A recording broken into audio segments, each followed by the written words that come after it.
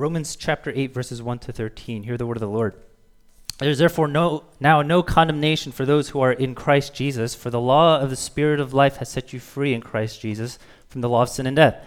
For God has done what the law weakened by the flesh could not do, by sending his own Son in the likeness of sinful flesh, and for sin, he condemned sin in the flesh, in order that the righteous requirement of the law might be fulfilled in us, who walk not according to the flesh, but according to the Spirit.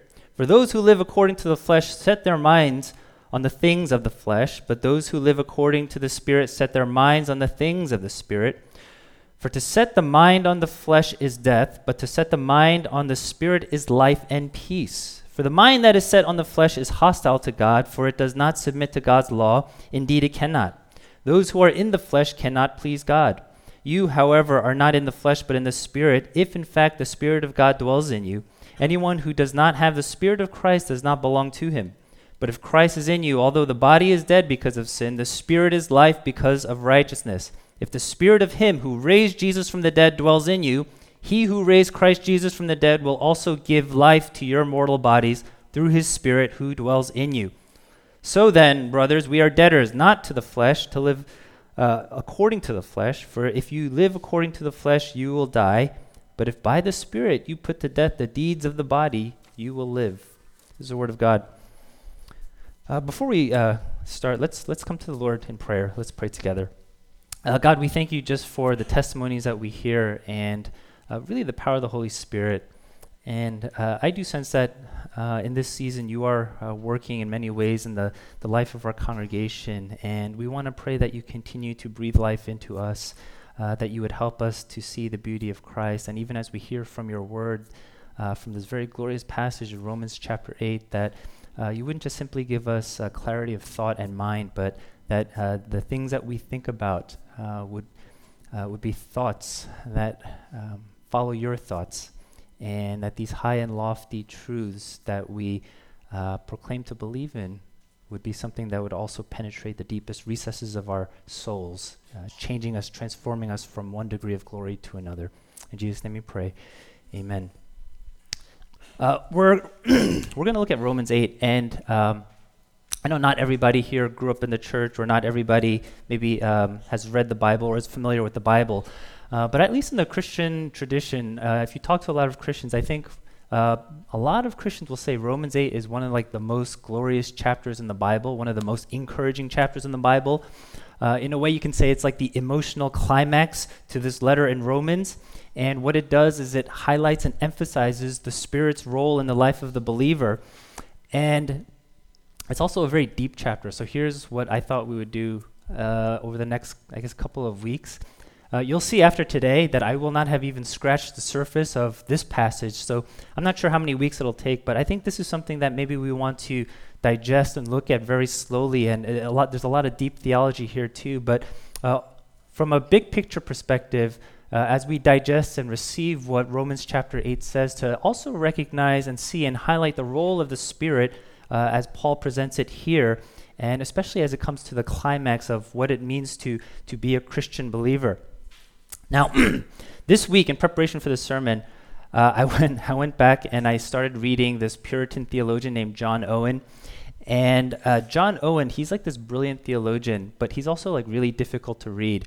And there's this book that he wrote called The Mortification of Sin that it's the only book that I'll try to reread over and over again. One of the reasons why personally I like to reread that book is it's a great reminder to be vigilant in putting sin to death and fighting sin. And I actually made the mistake. I was meeting with a brother, and he wanted to grow and things like that. I made the mistake. I said, hey, let's read some John Owen together. and I gave him the book Mortification of Sin. He's like, oh, this is really hard to read. I was like, yeah, my mistake. I shouldn't have given you that book. But John Owen is a very brilliant theologian because he dives into a lot of complex theological topics. But you can also tell he's a pastor because he's trying to treat these complex theological topics with a pastoral heart. And so, for example, one of the things he talks about is how do you understand the call to put sin to death, that exhortation, along with the idea that it's entirely a work of the Holy Spirit. So on the one hand, we would say it's the work of the Holy Spirit that puts sin to death. On the other hand, there's a clear exhortation that we are to put sin to death. So those kind of complex things that I think maybe if you've thought about it long enough and maybe you've been confused by, those are some of the things that he talks about. But this week I was like, let me read a little bit of John Owen again. And I was looking at some of the things that John Owen wrote, and I was actually really surprised by where he places the importance and significance on personal experience of the believer. You would think he's this like high-minded, brilliant theologian, very academic, but I guess you can see that he really lived the Christian life, and especially in his pastoral ministry. And I'm going to paraphrase something that he said because his writing style is a little bit old, but he basically says this. He says, "I would rather be among those who, in their love and affection for Christ, do some irregular and excessive things as a way of expressing their love, than be among those professing themselves to be Christians, almost disavow having any emotional affections for the person of Christ." And when I read that, I thought, things haven't changed. Things don't really change in history, because I guess in the 17th century, people who had this like exuberant love and affection for Christ, I guess they did some strange things, right? And John Owen is saying, I would rather be with those people who show their affection for Christ and do kind of some irregular, strange things, than the people who maybe profess themselves to be Christian, are completely dignified, maybe the intellectual type who can recite good doctrine, and yet don't seem to have any deep, personal, effective spiritual experience with the love of Christ. And so out of that, he writes a book on communing with the Trinity, and he has a section talking about why it's really important to commune with the person of the Holy Spirit, because when the Holy Spirit dwells in us, one of the things he does is he convicts our hearts, he shows us the beauty of Christ, and he gives us the deepest affections and awakens those to God. And that experience, that personal spiritual experience, John Owen is saying, is very significant when it comes to the life of a believer. Now, I'm going to say something that might sound like a strong statement, but I think it's true. I don't think you can have any sort of real assurance as a believer without having any kind of personal experience with God. Now, what that experience looks like will differ from person to person, but at the end of the day, you need to have a personal experience with God and the love of Christ. And I think that's the only way you will have true conviction on not only the reality of who God is, but also the goodness of who God is, the sweetness of his love, the goodness of his character, and the power of his Spirit. The Word tells it to us, the Spirit illumines the Word and makes the truths of the Bible real for us, experiential for us. Without experiencing God, I think what the Christian life looks like is you constantly have doubts, and you say, is God there? Is God good? Is God powerful? And these kind of things come to your mind. And I think eventually what that leads to is you sort of have these either an apathetic attitude towards God and kind of half in, half out because you're not sure, or maybe sometimes those doubts will eventually lead you to a place of unbelief and saying, I don't believe in this stuff anymore. Now, when it comes to experience, you can't rely on maybe intellectual assent. You can't think your way to having an experience, right? Even on a human secular level. I remember, if you've ever gone to a concert or seen a band perform, there's an experience there that you experience that you can't really convey by just telling about it. My sister a long time ago went to a U2 concert, and she had really good seats, so she was right in the front. She's not even a huge fan of U2, but a friend was a huge fan of U2, had tickets, so right in the front. The last concert I went to was a Muse concert, and I was all the way in the top, and it didn't feel the same. But my sister, she went to this U2 concert, and I guess from the front, from there, and you can kind of see the band, and everybody around you is super into the band, and they know all the words to all the songs. And she came back, and she told me, she's like, that felt like a worship experience. And I was like, what do you mean? She's like, everybody's raising their hands, everybody's screaming, everybody is singing along to the songs, and you could just experience, you could just feel the energy of that concert. And she's telling me about it. I'm like, oh, that's cool, but I wasn't there, right? I didn't experience it at all. So there's always going to be a gap in terms of what she experienced and what I know of that experience, because it's just simply a transfer of information. You can say the same things about maybe a sporting event. You can say the same kind of things about a restaurant. You can even say the same things about, let's say, a Christian experience, like going on a mission trip or the summer prayer march. If you talk to anybody who went on this summer prayer march this past summer, they can tell you about it. But I guarantee you that their experience of it, you will not fully understand the magnitude or the impact that it had upon them, because you just weren't there to experience it.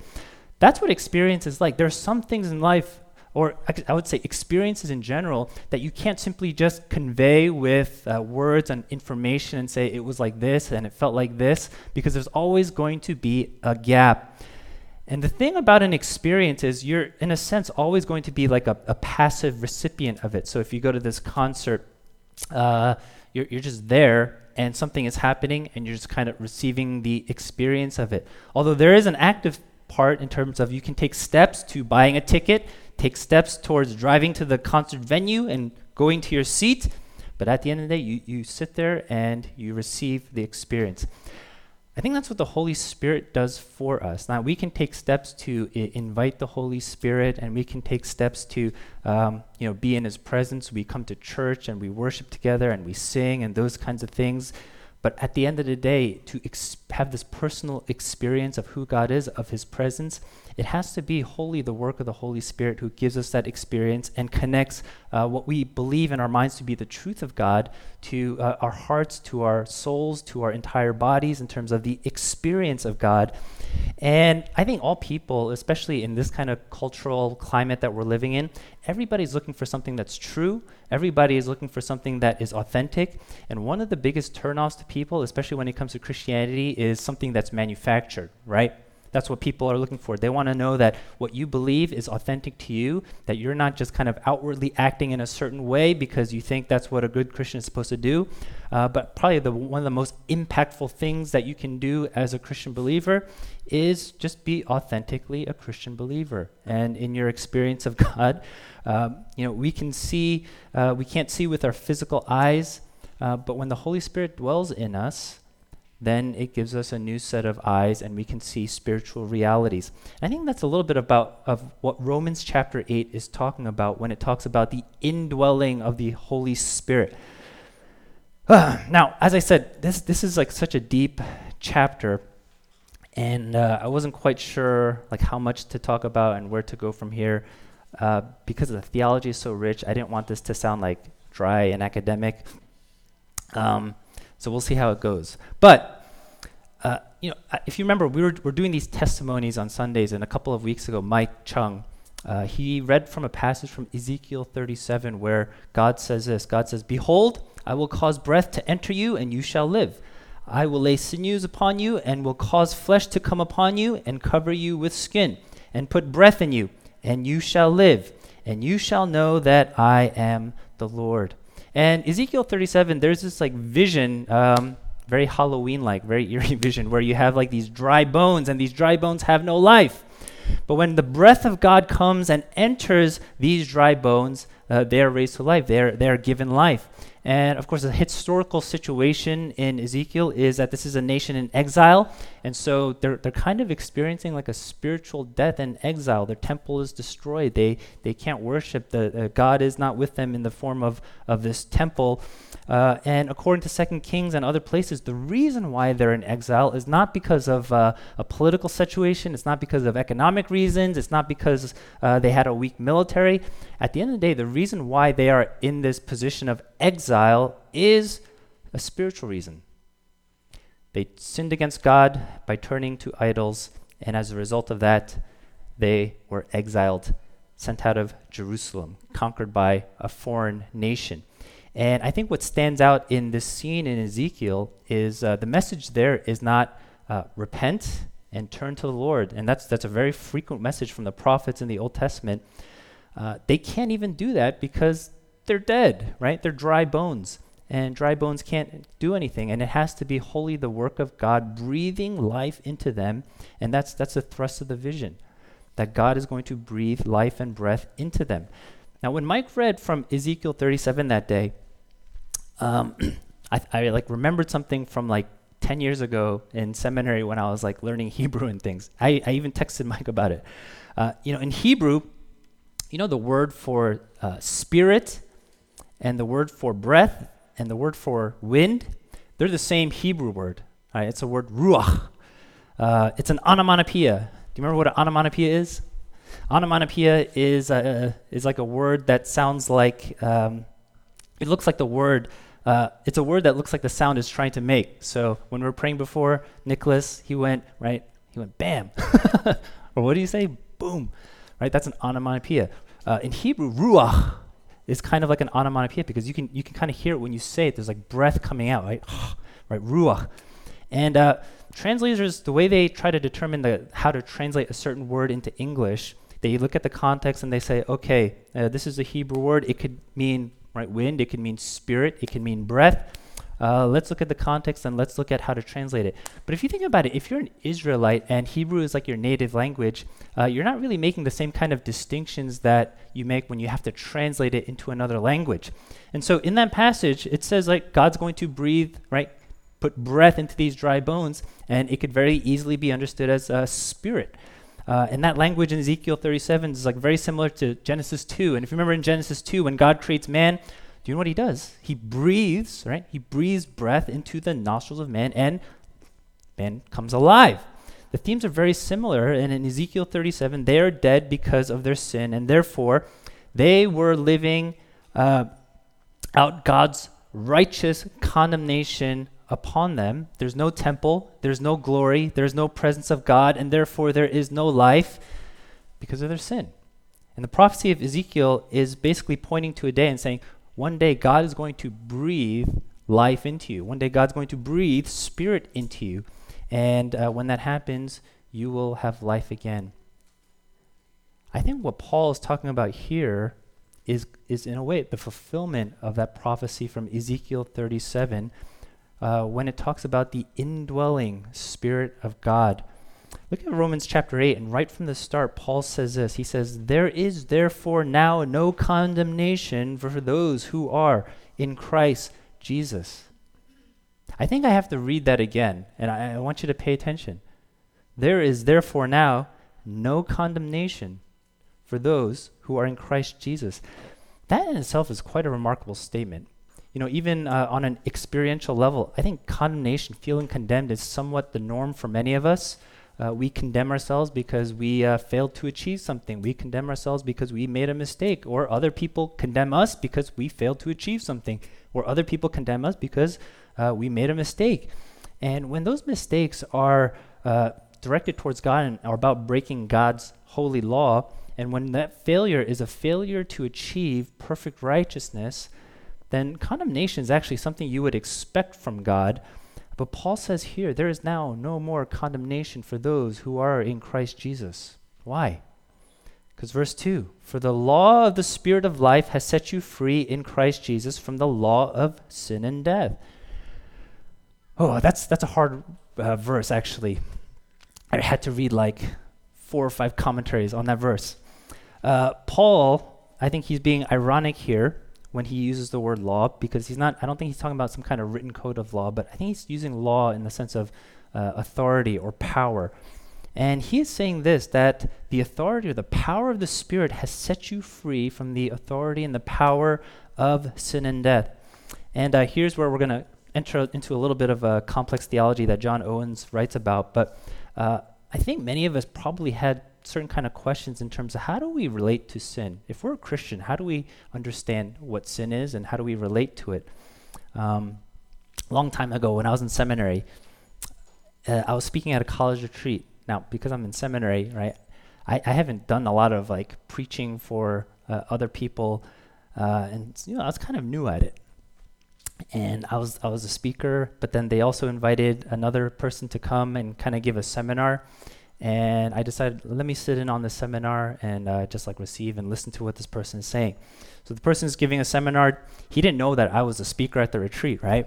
And he's giving a seminar. He calls on me. And he says, are you a sinner? And I go, yeah, I'm a sinner. Right? He calls on somebody else. Are you a sinner? And they're like, yeah, I'm a sinner. And then he says, all of you said you're a sinner, you're wrong. Right? I was like, oh shoot, I could feel the eyes looking at me. It's like, oh, that's the guy that's speaking for us. He's being called out as being wrong. And it's like it's a little bit like awkward and a little bit embarrassing. And they all were like so confused by that, right? By what he said. So after he gives a seminar, they're like lining up to me and they're like, what is he talking about? Why is he saying like we're not a sinner anymore? And I think I understood what this guy was trying to say. I think maybe he just presented it in a little bit of a confusing way, but I think he was trying to say this.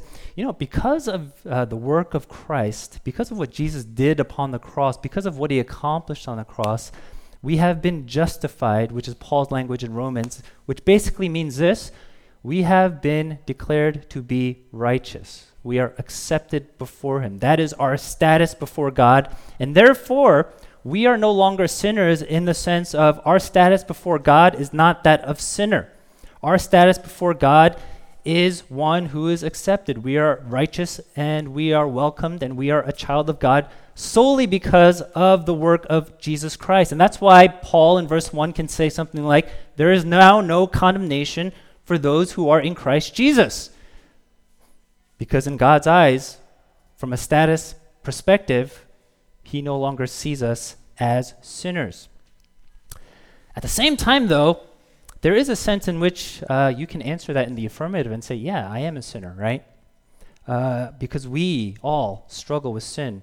I am battling sin every single day, which is why I need to read John Owen's book every couple of years. I struggle with fear. I struggle with anger. I'm self-centered. I am self-dependent. I have pride in my heart. I have envy in my heart. There's unbelief in my heart. Sometimes I have bitterness and unforgiveness and so many more things, like so much junk in my heart. And if you need confirmation, I'm not just trying to be falsely humble. If you want confirmation, just ask my wife, and she will gladly tell you, yes, he's a sinner. I can be condescending. I can be judgmental. I can be lacking in gentleness. So in what sense is Paul saying we are free from the law of sin and death? How are you supposed to understand your relationship? How are we supposed to understand our relationship with sin? I think we can say this. On the one hand, sin is a present reality in our lives. Death is a present reality in our lives. We see how our sin manifests itself. We have to encounter death all the time, and we see how that manifests itself. But even though it's a present reality in our lives, sin is no longer a power over our lives. It's no longer a power over us. And that is the distinction. Sin is a presence, but it is not a power. Let me try to flesh that out a little bit. This week I went hiking, and when I went home, I put my shirt on this chair that we have, like this little sofa chair. And then I had to leave right away and go into the city because I had a staff meeting. And during the staff meeting, all of a sudden, I'm with Mike and I'm with Natalia, the children's director. I just feel like my watch, right? It keeps buzzing over and over again. I'm like, what is going on? And I look at my phone, and my wife is like sending me all these texts, and she's like, I found a tick, right? Does any of you use like that angry emoji with like the cursing on the mouth? Right, I got so many of those emojis. And I'm like, the last time my wife was like this angry with me was when I accidentally left the mini fridge open with all the frozen breast milk and like half of it melted. Yeah, I'm lucky to be alive.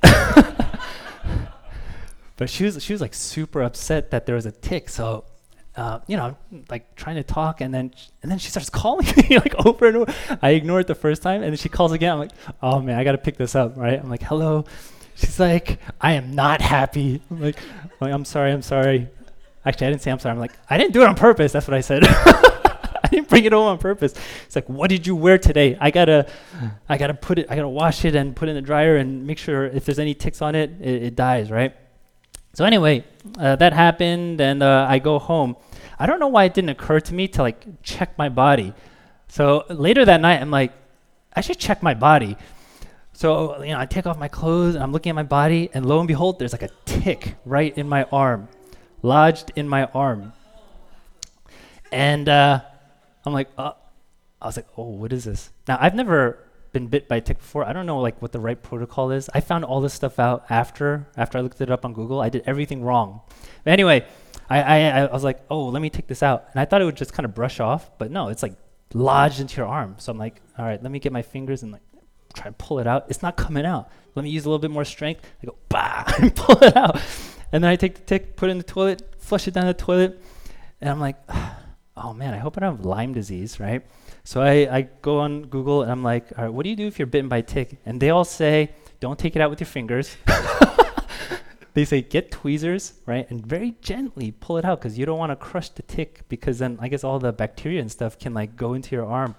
And then they say, and save the tick and put it in like a little jar and get it tested for Lyme disease. I'm like, oh no, right? So anyway, I hope I don't have Lyme disease, but I guess I might, right? Now here's the thing. I would rather not have gotten bit by a tick, but it helps in this illustration. When Jesus dies on the cross, what he does to sin is kind of like he takes a tick and he removes it from your body, right? But the thing is, like, you still might have a disease. That you still might have Lyme disease, and the presence of what that tick can do to you is kind of still present in your body, and that's why you have to take antibiotics in order to continually like kill that disease and get better and things like that.